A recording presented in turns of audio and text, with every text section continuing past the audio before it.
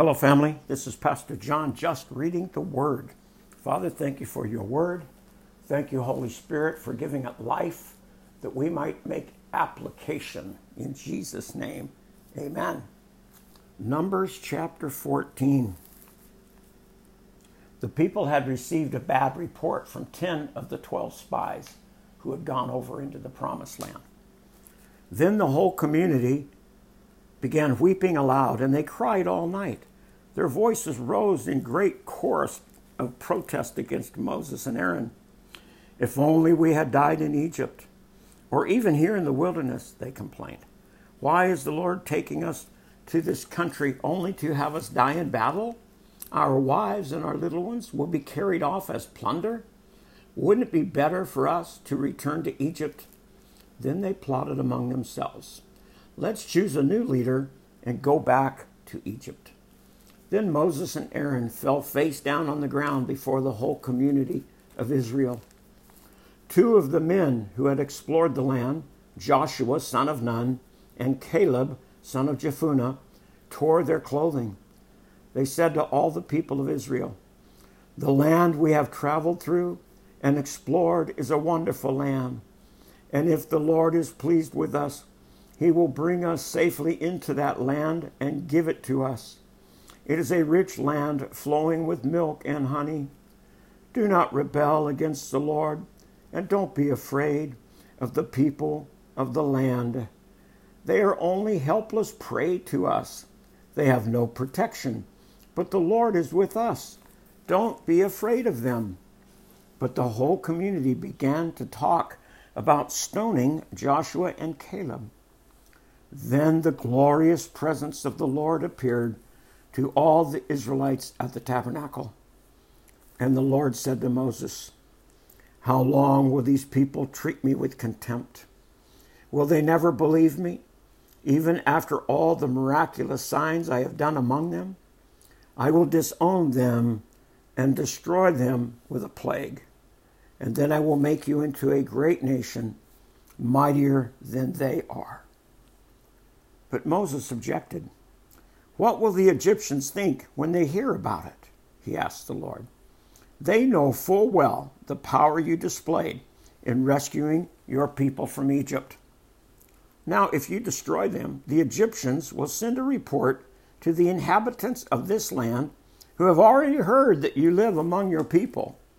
They know, Lord, that you have appeared to your people face to face and that your pillar of cloud hovers over them. They know that you go before them in the pillar of cloud by day and the pillar of fire by night.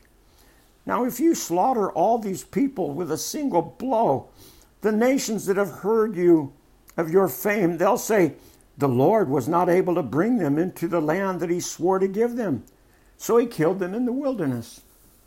Please, Lord, prove that your power is as great as you claim.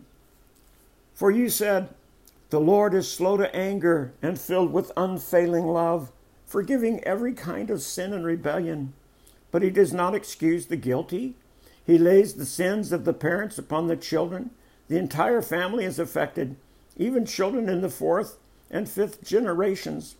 In keeping with your magnificent, unfailing love, please pardon the sins of this people, just as you have forgiven them ever since they left Egypt.' Then the Lord said, 'I will pardon them as you have requested. But as surely as I live, as surely as the earth is filled with the Lord's glory, not one of these people will ever enter that land. They have all seen my glorious presence and the miraculous signs that I performed both in Egypt and in the wilderness.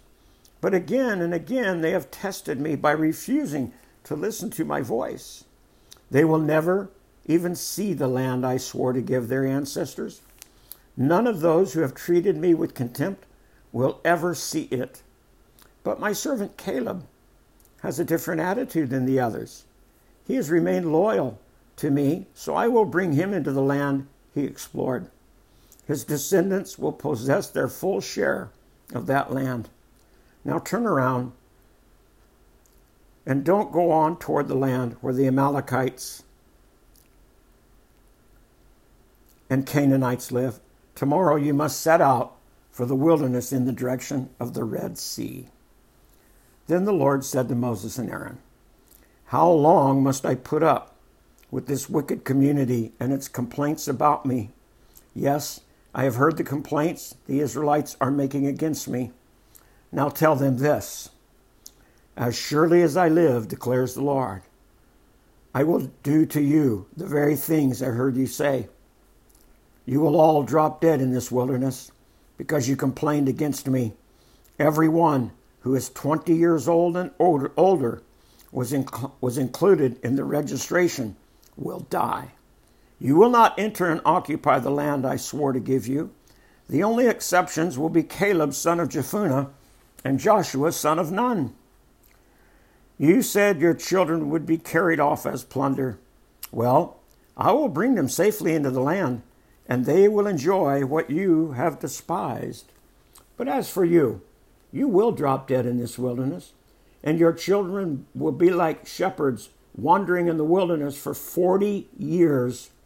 In this way, they will pay for your unfaithfulness until the last of you lies dead in the wilderness.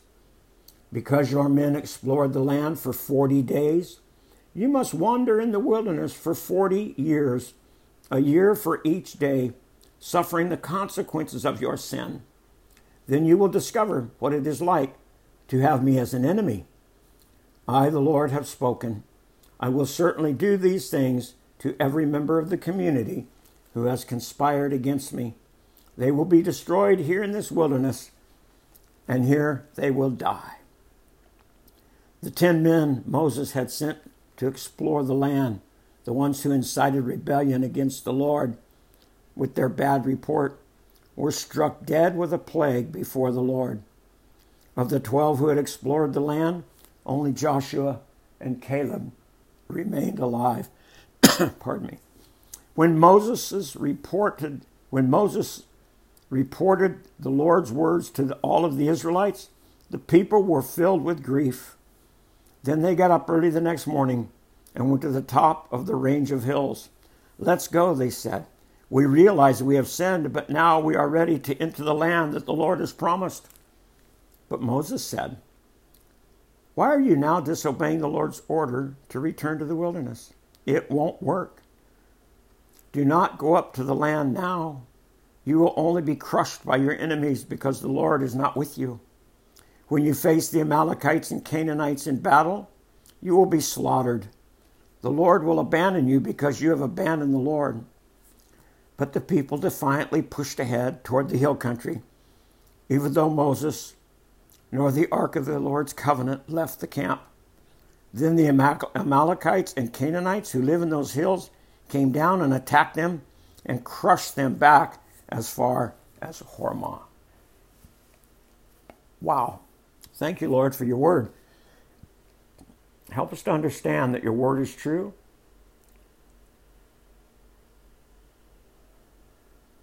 And that you are a faithful God. I love you and I thank you in Jesus' name. Amen.